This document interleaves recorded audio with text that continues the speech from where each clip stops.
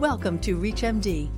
You are listening to Lipid Luminations, produced in partnership with the National Lipid Association and supported by an educational grant from AstraZeneca. Your host is Dr. Alan Brown, Director of the Division of Cardiology at Advocate Lutheran General Hospital and Director of Midwest Heart Disease Prevention Center at Midwest Heart Specialists at Advocate Healthcare. So welcome to Lipid Luminations. I'm your host, Dr. Alan Brown. I have with me a fantastic professor and also just a great guy, Dr. Keith Ferdinand. He's professor at Tulane University School of Medicine in New Orleans, Louisiana. Keith is a world-renowned expert in the field of hypertension and also an expert in health, and particularly in African Americans, something that's very dear to his heart. So Keith, thank you very much for coming and helping educate all our listeners. Oh, it's my pleasure. It's always good to see you. You too. It's a pleasure. So we were talking a little bit before the interview started, and you had mentioned that the new ASCVD risk calculator, which had come under some fire. I think some of that probably, unfortunately, because certainly the data that they use to do their risk calculation is more modern studies and includes women and includes African Americans, and also includes the risk of stroke. And as you were discussing, there's a separate risk score for people of African American heritage. Can you tell us a little bit about why that is and what is the relative risk? Yeah, actually, I use the risk calculator at Tulane. As you know, New Orleans has a large African American population. And we'll go back to why an increase in risk, but let's just talk about the methodology. They wanted to look at studies, not just Framingham, which has been present for the last 50-plus years, 1948, Framingham, then the Framingham offspring. But unfortunately, it's a somewhat homogeneous population, mainly European descent, and does not have the same degree of African Americans, Latinos that you'll see in other parts of the country. So what the new risk calculator does is take into account things like ERIC and CARDIA and the coronary heart disease programs of NHLBI, where you have cohorts which are more mixed, and then calculate and add, which you said, but many of the listeners may have missed it, stroke as a major cardiovascular risk. Framingham risk calculators were based mainly on coronary heart disease. There is an extended Framingham risk calculator now, but the main one, when you said Framingham risk, it was coronary heart disease. So what happens? Because African Americans have more hypertension, more severe hypertension, poorly controlled, more target organ damage, increase in stroke, premature stroke, non-fatal and fatal stroke, the risk calculator gives more points to being of African American status. And somewhat appropriately so, because when you look at dead bodies at the side of the road, mortality, African Americans die younger, and it's driven primarily by cardiovascular disease. So I think it is a good tool. It is appropriate. Now, the question that we need to discuss, does that translate, therefore, to using more statins? And if you just go purely by the risk calculator, it does, but maybe it's not that simple. So that's a very interesting perspective, because if it's driven primarily by hypertension and the calculator gets us to put them all on statins, what do you think the major drivers of risk are? Is it hypertension? And what's the dyslipidemia profile of You know, when the guidelines were first released, were you there at AHA and it was in a big ballroom? I went to the mic. And I asked one of these kind of mysterious questions, and everybody got confused. They gave a case of a middle-aged woman who was African-American. She had very high risk, and all of them said high-risk statins. And they had put the risk calculator up on the screen. And I went to the mic, and I said, maybe she needs her blood pressure control. Because to a large extent, the disparate risk is driven by hypertension. And if you look at the LDL levels in NHANES in most populations, the African-American LDL levels are not higher. They're very similar to the general population. Now, they may have more untreated LDL levels. They may have less adherence because of health-seeking behavior and the cost of care. But just purely based on numbers, it's not because African-Americans have higher LDLs. If anything, I think it's more hypertension. The HDL may actually be a little better, especially in men. And I know you practice in a heterogeneous population. You can see some guys who've had lots of disease. You know, you probably have done procedures yourself, and HDL's 50. Yes. So obviously there's something else going on that's causing a risk. I think that something else is hypertension.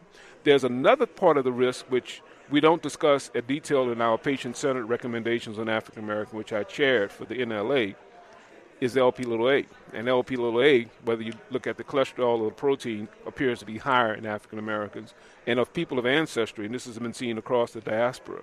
So maybe LP little a is part of that, but of course that's not in the risk calculator. And at one point we thought LP little a was not as predictive of cardiovascular risk in blacks as in the general population, but we can talk about that. I don't think that's true. Yeah, I'd love to hear your perspective on that. I think one of the dangers of saying that African Americans generally have higher LP little a levels is that people dismiss it then and say, okay, well, it's because they're African American, the levels are high. What's your perspective on that, and what do you think the incremental risk of having elevated LP little a? Sure. If you look at ATP3, it's mentioned, and it says the significance of that is unclear. And the European guidelines say the same thing.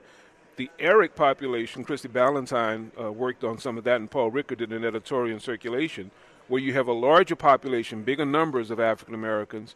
It appears that the risk is similar to that of whites, and the higher the LP little a, the greater the risk. So I think we should not overlook it. I'm really, really cautiously looking at the PCSK9 inhibitors, since they lower LP little a, whether that's going to be an additional tool that might be beneficial in African Americans. The studies we have thus far are not as robust that you can cut the data and make those types of assessments, but I would really like to see. I think we should look at LP little a, especially for a person that's very premature disease, very, very strong family history, as an additional risk marker. But it clearly is not because African Americans have such bad LDL levels.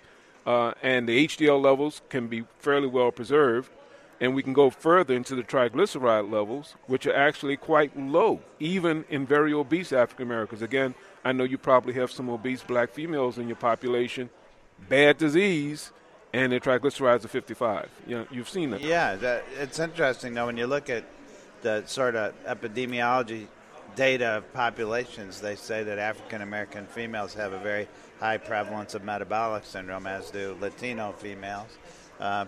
And you were telling me that actually that may not be true. No, that's not actually. Maybe they have some components, but they have components. Remember, it's an arbitrary 3 out of 5. It's kind of a Wheel of Fortune game that's played with metabolic syndrome. So 3 out of 5. One of them is glucose intolerance. African Americans have more glucose intolerance, both male and female. The other is HDL, which is not lower in African Americans, especially men. The other is blood pressure, which is higher. The other is HDL and triglycerides. Triglycerides are actually lower. So now you're losing some of the predictive power in patients who have abdominal obesity, increased cardiac risk, increased risk of diabetes. But if you look just at NHANES, African Americans do have, in the female population, more metabolic syndrome than whites, but not as high as what you would predict. And in men, it's only 16%. So something's wrong. Yeah, so do you think, I mean, obviously waist circumference in the European population is probably the most powerful predictor of metabolic syndrome. That may not be the case in African Americans. Yeah, right? This is something called the African diaspora paradox, or the triglyceride paradox. And there's a young lady named Ann Sumner. She's a physician out of NIDDK, and she's done a lot of research on this. Hepatic lipase levels may be different in persons of African descent. Now, as you know, we're all heterogeneous. We're all Africans because all of us come from the same source. So to a large extent, you can't take an individual patient and make an assessment of how they are based on self-identified race. Okay, we got that. That being the case, as a clinician, as you and I have been for 3 decades, you see these patients who are obese, have cardiovascular disease. You've done an angioplasty, put in a stent, and their triglyceride is 50.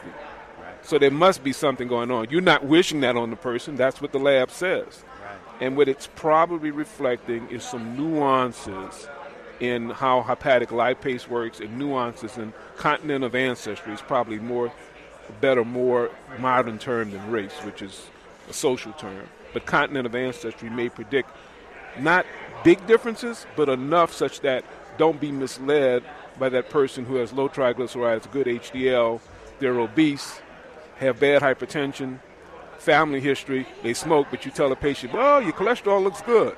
No, don't do that. If you're just joining us, you're listening to Lipid Illuminations on ReachMD. I'm your host, Dr. Alan Brown. I'm speaking with Dr. Keith Ferdinand, professor at Tulane University School of Medicine in New Orleans, Louisiana. Always entertaining and informative. So, Keith, if you could, you've got a broad audience here, and actually our listeners are an interesting group. We've got everything from OB-GYN to family practice. It's not all lipidologists who listen to this okay, show. Great. So if you were going to tell them is there something they should focus on that would be different if an African-American patient comes in versus a Caucasian patient, what would be your words of wisdom? My first thing to do is look at the whole patient. And we're at the National Lipid Association, so we've been doing a lot of lipid talk between you and I. But let's look at hypertension. Let's look at weight, physical inactivity.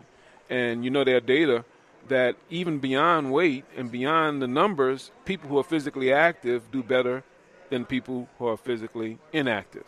Right. So make sure you check or ask about physical activity. Family history. Most of the risk calculators don't have family history. Why? Not because it's not important, not because it's not real, but if you look at the original Framingham cohort, when they went through the case report forms, most people couldn't tell you what mom and daddy died from. What we used to say, natural causes was the term. That's right. So they really didn't have enough robust baseline data to make that assessment. Again, those of us, whether you're OBG, family medicine, nurse practitioner, if you've been in this field long enough, when you see strong family histories of premature cardiovascular disease, you should pay more attention. My message probably would be, don't just draw lab, look at lab, and make pronouncements, your cholesterol looks good. Life is not that simple. And really focus on the blood pressure control. We talked a little bit before the interview about the stroke rate being so significant in terms of cardiovascular risk in the African-American population. Do you want to comment on that? Well, it's the increased stroke rate, premature stroke, fatal and non-fatal stroke, that drives the increased cardiovascular risk in blacks. And I think the risk calculator, to a large extent, when you look at ERIC and you look at Cardia, what they're reflecting is this higher risk of stroke, because now you've included risk in the risk calculator. Stroke is driven, in most cases, by poorly controlled hypertension. Now, you can get stroke from atrial fibrillation with embolism, hence we have the novel anticoagulants that are now being used. But that is not the most common cause of stroke. The most common cause of stroke is just bad blood pressure. So if you're going to evaluate a patient, doing the blood pressure and doing it right, both arms on the first visit, 3, averaging the last 2, because the first one you're just getting the cuff to sit right, looking at the patient's risk overall, but treating blood pressure is probably one of the best things you can do. And I'm certainly not adverse to looking at glucose and lipids and the other things that we do, but it's really important to control blood pressure, especially for an African American. We do say that family history traditionally is one of the most potent risk factors, but something that's always troubled me is family history isn't always genetics. It's what's the family eat on weekends. If they're a family who exercises, they exercise together. If they're a sedentary family. So there's a lot of things about how people live their lives. And I think we have to approach that with all of our patients. Do you have any words of wisdom on what happens in the family, and maybe what are the drivers that help to get patients' families more compliant with therapy? You're absolutely right. We talk about race. It's a social construct and not actually a scientific construct. And there are some genetic markers. For instance, some kidney disease is related to an apolipoprotein called ApoL1, which may be toxic to the kidney. But when you look at family history, you might not just be looking at genetics, which are important. You're also looking at lifestyle and culture. Culture is not the same as genetics. Culture is what we do and how we do it. And if you look at culture, the environment, together those are called the social determinants of health. And that particular wording is used by the CDC to measure the environment where people live, their socioeconomic status, their health-seeking behavior, the availability of fresh foods. If you go into some inner-city areas, you don't have Whole Foods or even regular supermarkets. You have corner stores where they sell discarded animal parts and day-old vegetables and a lot of refined carbohydrates and the colored soft drinks with the purple drink and the blue drinks and the yellow drinks. You've been in those stores before. You have to step in and get change or something. You say, wow, it's another world. I bought a couple of those blue drinks. So those are markers of risk which are difficult to assess, certainly not measured in a risk calculator, but may be as predictive of disease as any one particular set of genes.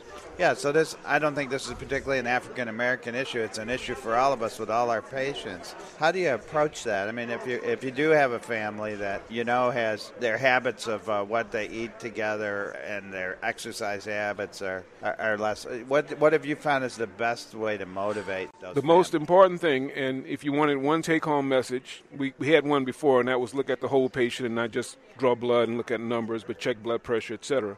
The other take-home message is to sit down on a chair, eye level, talk to that patient. If it's an older person, find out who brought them to clinic that day. It's not a HIPAA violation if the patient says, yeah, my daughter, can she come in? You often find out the daughter might be a nurse, an accountant, a teacher, someone who's very well educated and can help her mother or her father understand these complex conditions. Touch the patient. Do a physical exam. We put the stethoscope aside. I think that's bad. Patients actually feel an attachment to us when we examine them. And then discuss with the patient, not just, are you taking your medicine, did you get your blood drawn, but ask them about their eating habits. If they're diabetic, refer them to an educator. If you have the ability in your clinic or your hospital, refer them to a registered dietitian. And discuss with them the benefits of activity. 150 minutes most days of the week, 30, 40 minutes most days of the week, will get you 150 a week. Because these are things, what you're probably not as easy and simple to do is drawing the blood and handing them the lab slip and saying your cholesterol looks okay, but might overall long-term be as important. Well, Keith, I can't tell you how much I appreciate what you just described. As a son of two family practitioners, they always told me there's a difference between a doctor and a healthcare provider, and you just described what a doctor ought to be. So thank you very much for all your insights today. Thank you, Alan. My pleasure. I'm your host, Dr. Alan Brown. You've been listening to Lipid Luminations on ReachMD. Thank you for joining us. You've been listening to Lipid Luminations, produced in partnership with the National Lipid Association and supported by an educational grant from AstraZeneca. To download this program and others in this series, please visit reachmd.com/lipids. That's reachmd.com/lipids.